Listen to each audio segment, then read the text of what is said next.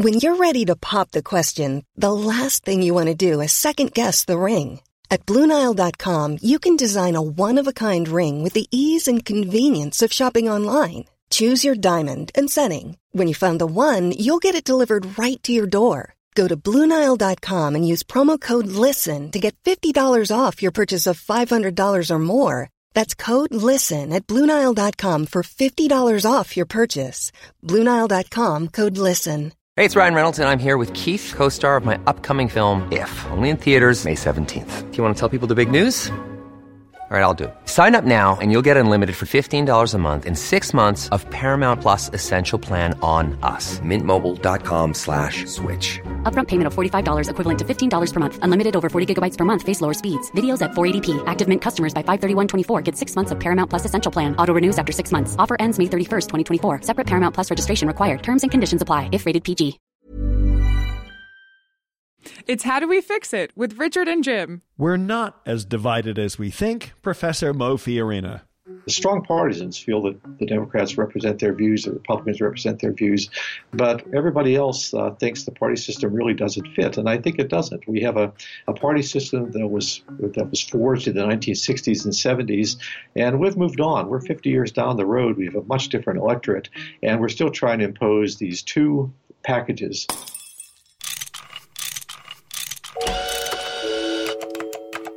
How do we fix it? How do we fix it?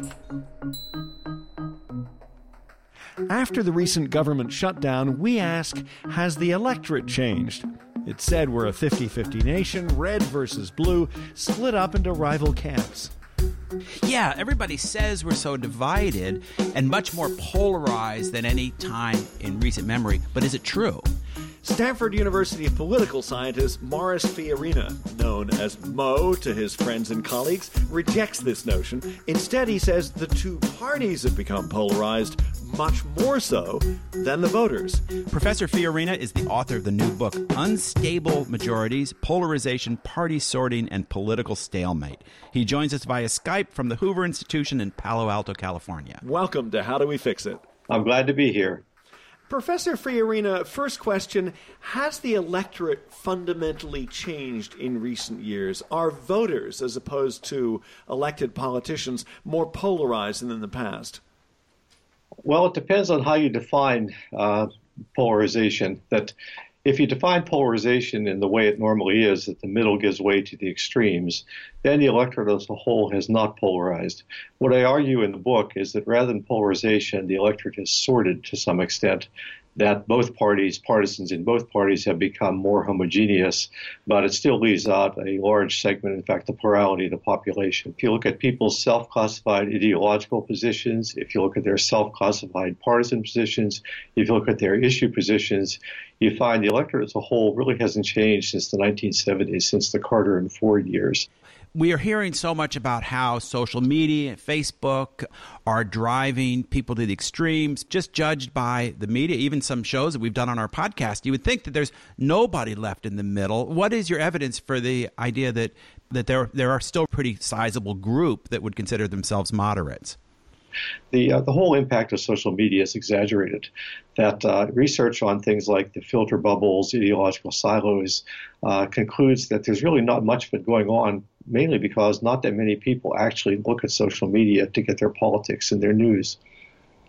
So you think people are they're not depending on their Facebook feeds, they're still relying on more traditional sources for news? They're not relying on anything. The fact of the matter is, 1% of the population subscribes to the New York Times or the Wall Street Journal. About 1% of the population watches CNN every night, or Fox News, or MSNBC. That a relatively small portion of the population is tuned in politically. And when they go to Facebook and things like that for news, what they often mean, studies show, is they're going for sports, weather, celebrity news, and so forth. They're not really going for government politics, economics, and foreign affairs. So we're distracted. We're not really paying attention. For the average ordinary citizen, that's the case. Now, there is a sliver of people, the party activists, the donors. If you look at members of Congress, if you look at people who contribute to campaigns, look at people who work in campaigns, if you look at the leadership of the pro-choice and pro-life and pro-gun and anti-gun groups, they are highly polarized. But the point is they're often portrayed as the norm when, in fact, they're abnormal. Almost everyone you see on TV, politically speaking, is abnormal relative to the rest of the population. So where are some of the studies that you cited coming from? The communications scholars are doing this. I've put in a plug here for one of my colleagues in the economics department, Matt Getskow, who's done a lot of studies on things like fake news and social media. And also, what's interesting is the companies themselves, Facebook, do these studies. They have research departments. In fact, some of our PhDs are abandoning academia and going over to much more lucrative jobs in the social media industry because they know how to analyze data. So, I mean, they're in fact, there's a very nice Facebook study a few years ago that just concludes the whole filter bubble idea is it's simply not at work. It's at work only among a very tiny sliver of the population that is really sort of basically just sort of news junkies. The problem has always been not that people get biased news, although they do, but that they don't get any news. And that's still, as far as I can tell from the communication studies, the truth, that a lot of Americans simply don't pay much attention to what's going on. So one of your key points is that the parties have become sorted to become more ideologically extreme. I think a lot of people today, especially younger people, might be surprised to find out that it wasn't always like this. I mean, that the Democratic Party used to have conservatives and Republican Party used to have liberals. When I tell students today that the Democratic Party used to be the racist party, for example, or that the Republican Party used to be the environmental party, they're just shocked. But the fact of the matter is, when I was, not that long ago, when I was in college and graduate school, both of our parties were big tents. The Europeans used to make fun of us. They used to say that the American parties, they practiced intramural politics. They play between the 40-yard lines. The European parties play varsity politics. They use the whole field. Now the situation is reversed. The European parties have, in fact, become more centrist, in some cases disappearing entirely, the social democratic parties, whereas our parties have become much more like the European parties of the late 20th century.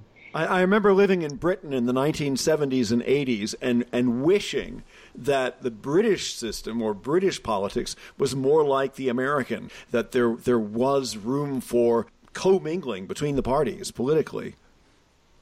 Yes, and that's the way it used to be in Congress, and now it's simply not like that in Congress. The most liberal Republican is to the right of the most conservative Democrat in Congress. So as a result, you say that in Congress, the center is empty. Yes, it is. The data clearly show that. And donors, Mo, donors who've played such a big part in politics, particularly in recent years, with very deep pockets, they tend to be ideologically committed, rigidly liberal or conservative, correct? That is what the data show. And the other important thing is that the donors have played a role in nationalizing our elections. It used to be that an Ohio Republican and an Oregon Republican would run very different campaigns, or a New Jersey Democrat and a New Mexico Democrat. But now the Democrats get a lot of their money from California and Manhattan. Republicans get a lot of their money from Texas. And the donors can, in fact, enforce a national agenda, even in areas where the national issues might not be as important as many local issues. So they've had a definite homogenizing influence. So if the parties are getting more ideological and more strongly divided, but the voters, for the most part, aren't, what happens to those middle-of-the-road voters? Where are they going? Some of them don't vote at all. Some of them switch back and forth. I mean, one of the arguments I make in the book is about how the fact that neither party can construct a lasting majority, that Congress is up for grabs every election, the presidential races are very close, that minority people who lose the popular vote win. And I argue that it stems from the fact that once a party wins, then they try to implement a policy that reflects the preferences of their base. So in the next election, all the people, the marginal people who gave you your majority in the last election, defect. They say, I didn't vote for Social Security personal accounts, or I didn't vote for Obamacare. And they defect and you get hammered in the next election, which is why you lose your majority. So I think the fact that this, what I call a ping-ponging pattern of politics, of these unstable majorities, reflects the fact that each party is a minority party. The strong partisans feel that the Democrats represent their views, the Republicans represent their views, but everybody else thinks the party system really doesn't fit, and I think it doesn't. We have a party system that was forged in the 1960s and 70s, and we've moved on. We're 50 years down the road. We have a much different electorate, and we're still trying to impose these two packages that have come on a very heterogeneous electorate, and the electorate as a whole is just not in tune with it. Do you think that one reason why Donald Trump was elected in 2016 was because he didn't fit neatly into the package, that he was seen as not a typical Republican? Yes, part of Trump's appeal was he was a desorter, that he didn't have this. And if you remember, a lot of the Republican intellectual class, Bill Kristol and others, were sort of George Will horrified about his package of positions. But it just went to show that even base Republican voters weren't nearly as ideologically conservative as the thought leaders thought they were. Do you think that Trump has missed an opportunity, though, by governing largely as a rigid ideologue and appealing to his base, rather than seizing the opportunity to reach across the aisle? Yes. I thought there was a potential for Trump to split both parties, and I think the party system badly needs to be shaken up. And the perfect vehicle for this would have been a huge infrastructure program, which would have put the blue-collar wing of the Democratic Party against more or less the environmental wing and so forth, and would have put the business wing of the Republican Party against the sort of deficit hawks and so forth. He had the potential to really drive a wedge into both parties, but he didn't take advantage of that. You know, speaking of the blue-collar voters, the divide between the two extremes, conservative and liberal, may not be as strong among voters as a lot of us had thought, but there is a pretty big divide between elite and non-elite voters. And didn't that also play a part in the Trump victory? Yes, it did. And clearly there's something worldwide going on, or at least in the Western world, that you look at Brexit, you look at Le Pen, you look at Merkel's problems forming a government, you look at the Italian system coming apart. This problem, though, there are people who are being left behind as social and economic transformations occur in the world, and there are people who are gaining, who are profiting from those. And the latter group simply has not paid much attention to those being left behind. And I think that sense that and it's really the case in the Democratic Party. The Democratic Party has gone upscale over the years, but the old-time Democratic Party, the party of Franklin Roosevelt, has not done so well under these social and economic transformations. Looking ahead to the elections later this year, the 2018 midterms, it's quite possible the Democrats could do very much better than they did in 2016, could possibly take control of the House and the Senate. But if that happened, would that change be likely to last? I don't see the way out of our current instability at the moment. David Brooks some years ago said what we need is a younger, saner Ross Perot. And I think it's going to take something like that. It's going to take a self-funded candidate. You think about that, Macron in France, for example. We need a Macron. It's much harder in our system. This is Emmanuel Macron, the relatively recently elected president who came in as a centrist. Yes. So when the two parties are very close in numbers, and so you have this these unstable majorities. When they do get into positions of power, it seems like you say they spend most of their time trying to, or whether they're in power or not. Let me start that question again because I'm kind of bumbling it. Jim never bumbles. This is a rarity. Yes, it's not uncommon that our guests are far more focused and well-spoken than the hosts are. Spit it out, Jim. On this show. So one of the points you make is that when you have these unstable majorities, both parties are really invested in beating up on the other party and taking positions that embarrass the other party. Yet you say, and I quote, they're perfectly prepared to shift positions on a dime if it embarrasses the other party. Aren't we seeing some of that right now?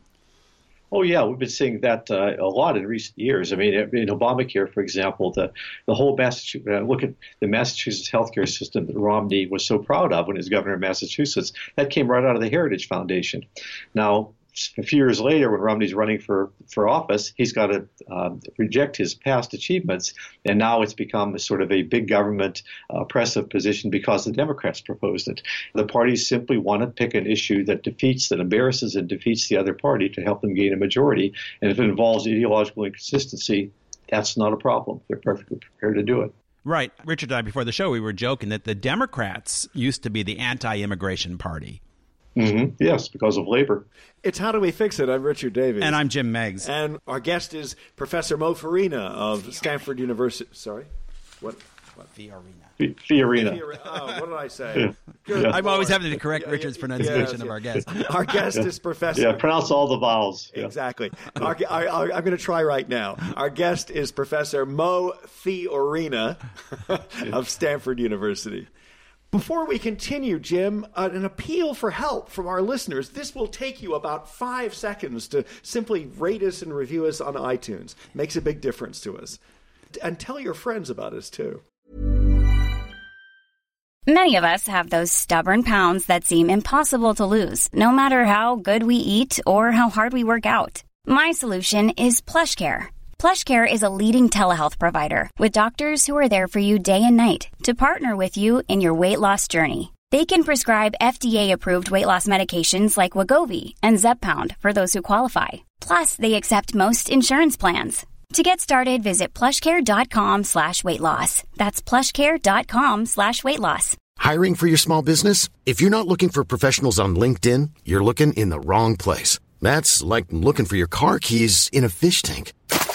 LinkedIn helps you hire professionals you can't find anywhere else, even those who aren't actively searching for a new job but might be open to the perfect role. In a given month, over 70% of LinkedIn users don't even visit other leading job sites. So start looking in the right place. With LinkedIn, you can hire professionals like a professional. Post your free job on linkedin.com/people today.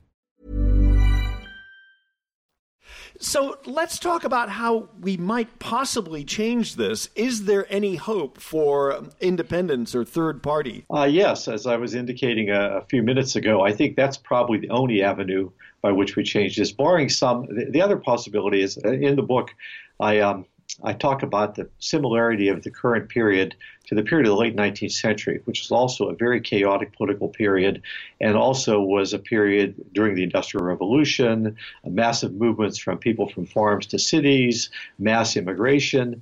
Many of the same kinds of social and economic transformations were going on then. Now, what happened is basically an economic depression in the 1890s. The McKinley Republicans win, and they govern in a way that the population approves of. And we have 14 consecutive years of unified Republican government. Now, that's one possibility, that some sort of catastrophe occurs under either Trump or under some Democratic administration, and the population turns to the other party, and the other party delivers. The problem we've had in the last 20 years is neither party has delivered. The other possibility is, as we talked about, a top-down, where a third party candidate, a younger Senator Ross Perot, manages to fracture the system. Your idea of an unstable majority runs very much against what a lot of partisans would like to believe. Back in 2004, Karl Rove thought that the Republicans were going to be in charge for a generation. And he was called a political mastermind by his opponents. Right. Yeah. And James Carville thought that, the Democrats were going to be in charge for 40 years. Why do people keep underestimating this lack of stability for whichever party happens to be on top? I think that really strong partisans have an amazing ability to delude themselves, to simply look at facts that seem consistent with their views and ignore everything that doesn't. And they somehow seem to think that the electorate as a whole turned around and gave their president a mandate. No, the American people don't give mandates. The American people hire you on probation. You're in California, Mo, and in California they changed the way that congressional districts were sorted, and have an independent vote commission. Has that made any kind of difference to the kind of candidates who are selected? Well, there's very little research on it so far, and we're going to need a lot more before we can talk about the effects of the institutional change. But one of the hopes that people who supported this was that in areas where only a Democrat could be elected, that or a Republican, that the top two candidates, even from the same party, one would have an incentive to move toward the middle. So you might have a very liberal Democrat running against a more moderate Democrat. And there is, I think, a little bit of anecdotal evidence that some of that is occurring. One of the big concerns of a lot of people over the years has been the way that incumbents get so entrenched in their position, certainly in the House and the Senate. Are they just as locked in place as ever, or is that also becoming less stable? Much less stable, not anymore. This is one of those cases where conventional wisdom has not caught up with the research yet, that the incumbency advantage has been pretty much steadily declining for 20 years. So, and I think it reflects the fact that basically these are not independent operators anymore, that you elect a Democrat to Congress and that Democrat is going to vote just like the Democratic Party, everybody else in the Democratic Party. They're not tailoring their positions anymore for their districts. And so people are now voting much more for the party. And that's equally true with Republicans too, right? Yes, absolutely. Mm-hmm. Your finding about incumbents gives me a little bit of hope, and we are a show about solutions, that it will be easier to challenge incumbents in the future if what you're saying is correct.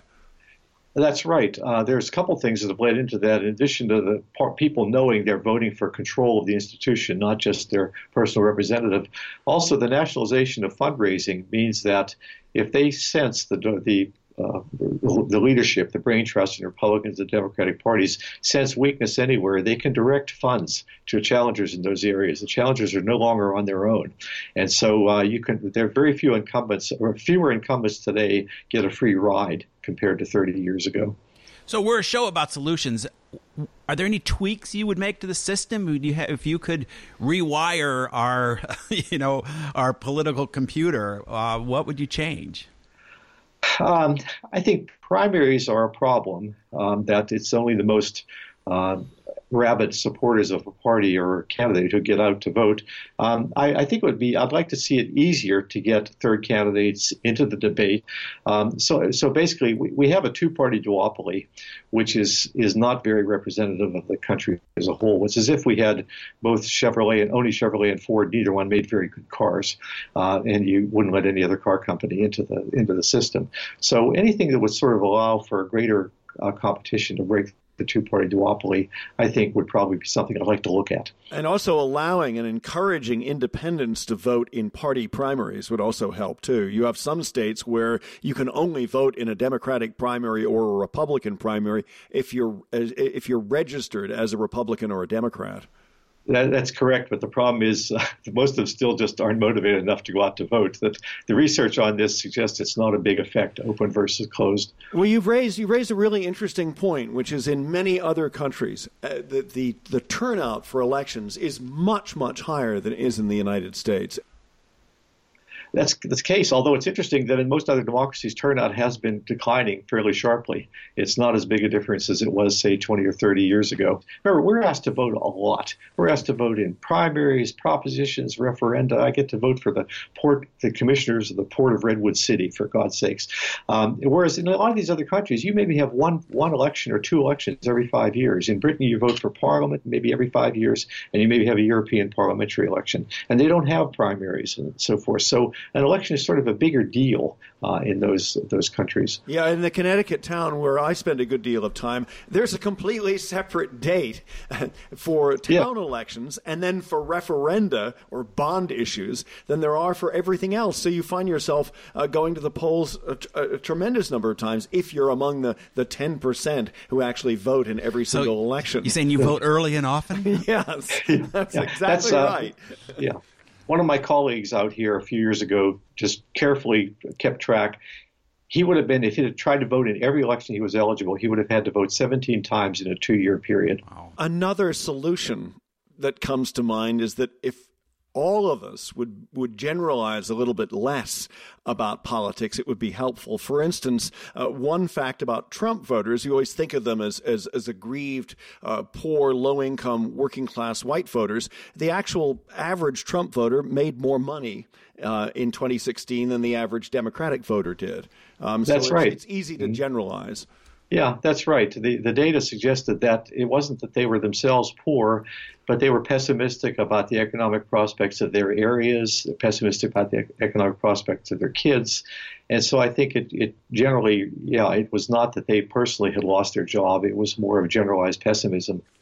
Professor Mo Fiorina of Stanford University, thanks very much for joining us. Your findings about the number of people who are independents as opposed to strict party ideologues is fascinating. Okay, well, thank you for having me.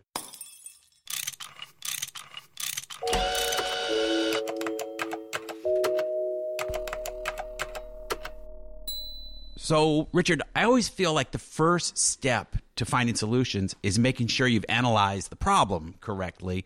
There's so many people, so many pundits who argue things they think are self-evidently true. And it's great to have somebody on like Mo Fiorina who says, well, first, we need data. And one of the most stunning pieces of data, a matter of public record, is that the largest group of self-identified voters in the United States are independents. Right. About 40%, and that number has steadily gone up during recent years, whereas you'd think if we are really a 50-50, totally divided nation yelling at each other from left and right, that the number of people who say they're independent would go down. There's this kind of broad, kind of not very extreme middle on very many issues that both parties are tending to ignore. And that's the one hope I had when Trump was elected, that maybe he would govern more as a business person, as a pragmatist, and would try and move to the middle and appeal to Democrats. It simply hasn't done it. He has spoken entirely to his base. Well, but when you talk about Trump's base, it's not even clear what that is, because the people who passionately voted for him, they have a sort of a smorgasbord of political ideas, some of which are conservative, many aren't. I would bet there are, for example, being anti-trade used to be a liberal position, being anti-free trade, being anti-NAFTA and stuff, and a lot of Republicans are pretty happy with some of the deregulation, stuff like that. But I totally agree with you. He's not laying the groundwork for continued success of the Republican Party or even for his own reelection. Okay, well, I want to switch to some solutions and throw out some ideas at you. I think it would be good if we made voting easier. For instance, changing the election day from Tuesday to Sunday, like they have done in many other countries. Seems crazy to have elections being held on work days. And also something that Mo mentioned is that in many towns and cities around the country, you can find yourself voting at least 10 times a year on various issues. And some of those elections, some of those local elections, the turnout is so tiny. And that's how sometimes, even on the local level, extremists or people who are, kind of out on the edge on some single issue often do get elected, even though they're probably not these positions aren't that popular with most voters. I'm not sure you're going to agree with me on this one. I think there ought to be blue sky donor laws. I think we ought to know where political groups' money is coming from. Yeah. There ought to be more open disclosure of that. I think we could do a show on that. There's some downsides to that. What, in not telling people where donors' money is coming from? Do you want your political donations singled out and maybe flyers sent to everyone in your building who you're nice? What if you were a Republican? Do you want a flyer to everyone on your block sent Richard Davies? No, that's a very good point. Gave money to... I think you can delineate between what individuals do. You would have a limit on overall individual donations, but if it's a group donation, the group donation, maybe so. It's pretty clear. As a whole, I'm in favor of transparency, but I'm also in favor of people having the freedom to exercise their political views without becoming targets. Yeah, and then the other thing, and this is hearkening back to our show with Eric Liu, one of my favorite Fix-It shows, Eric Liu of Citizens University, who talked about the need for us to learn about power, how it's exercised. And he says if there's one thing we could do individually to improve the political situation in this country, it's join a club. But there's one thing I would add. I mentioned earlier, there's this split between the elite and the more mainstream or non-elite society. Well, the elite is almost universally to the left in terms of the people, running the universities, controlling the media, and I'm not talking about news. I'm sorry. I'm really going to push back at you on this. I mean, the idea that the elite is almost universally of the left is in my view, not true at all. For instance, when you look at the donor class, you look at the Koch brothers, there's rich Republicans, for instance, and they are very active in changing the. Do they have a top complexion. 10 show on TV? Do they have any writers writing for SNL? But they're spending more money contributing to political campaigns. Right, sure. Yeah. So yeah. I'm not saying that the elite is either all one thing or the other, but you kind of are, and I disagree with you. Well, but the cultural conversation is dominated by a left-leaning worldview. In one of his pieces, Mo made this point. He said that the mainstream saw this relentless kind of anti-Republican, anti-working class attitude coming from movies and TV shows and comedy, and they said, wow, these people really don't like us. And then Trump comes along, and he sounds like one of them. He talks like one of them despite being rich, and seems to take their side. And that was very appealing to people who feel they've been disrespected, not just overlooked, but actively disrespected. Yeah, but the reason why Trump got elected is not just because of his base. It's because he had the letter R after his name, and a lot of people who always vote Republican were reluctant not to vote for Donald Trump. So I do think that this whole idea that Trump's base is somehow a vast number of people is a little bit over-exaggerated. I agree. I think his base is not anywhere near as big as people say. I think both sides have to lower the temperature a little bit, and but I think when there's this message out there that one side disdains the other side, that all Trump voters are racist, for example, or all Democratic voters are socialists. That is pushing this polarization, or it's taking the people in the middle and it's kicking them out of the system and turning them off. It's How Do We Fix It? I'm Richard Davies. I'm Jim Meggs. And thanks for joining us. Our producer is Miranda Schaefer. The music is by Lou Stravinsky, and we are a production of Davies Content. We make digital audio for companies and nonprofits. Check us out at our website, daviescontent.com. Hi, I'm Daniel, founder of Pretty Litter. Cats and cat owners deserve better than any old-fashioned litter. That's why I teamed up with scientists and veterinarians to create Pretty Litter. Its innovative crystal formula has superior odor control and weighs up to 80% less than clay litter. Pretty Litter even monitors health by changing colors to help detect early signs of potential illness. It's the world's smartest kitty litter. Go to prettylitter.com and use code ACAST for 20% off your first order and a free cat toy. Terms and conditions apply. See site for details. Traffic jams, tailgating, pile-ups. Ugh, the joys of driving. How could it get worse? The federal government wants to have a say in what you drive. That's right. The Biden administration's EPA is pushing mandates that would ban 2 out of every 3 vehicles on the road today. Don't let Washington become your backseat driver. Protect the freedom of driving your way. Visit EnergyCitizens.org. Paid for by the American Petroleum Institute.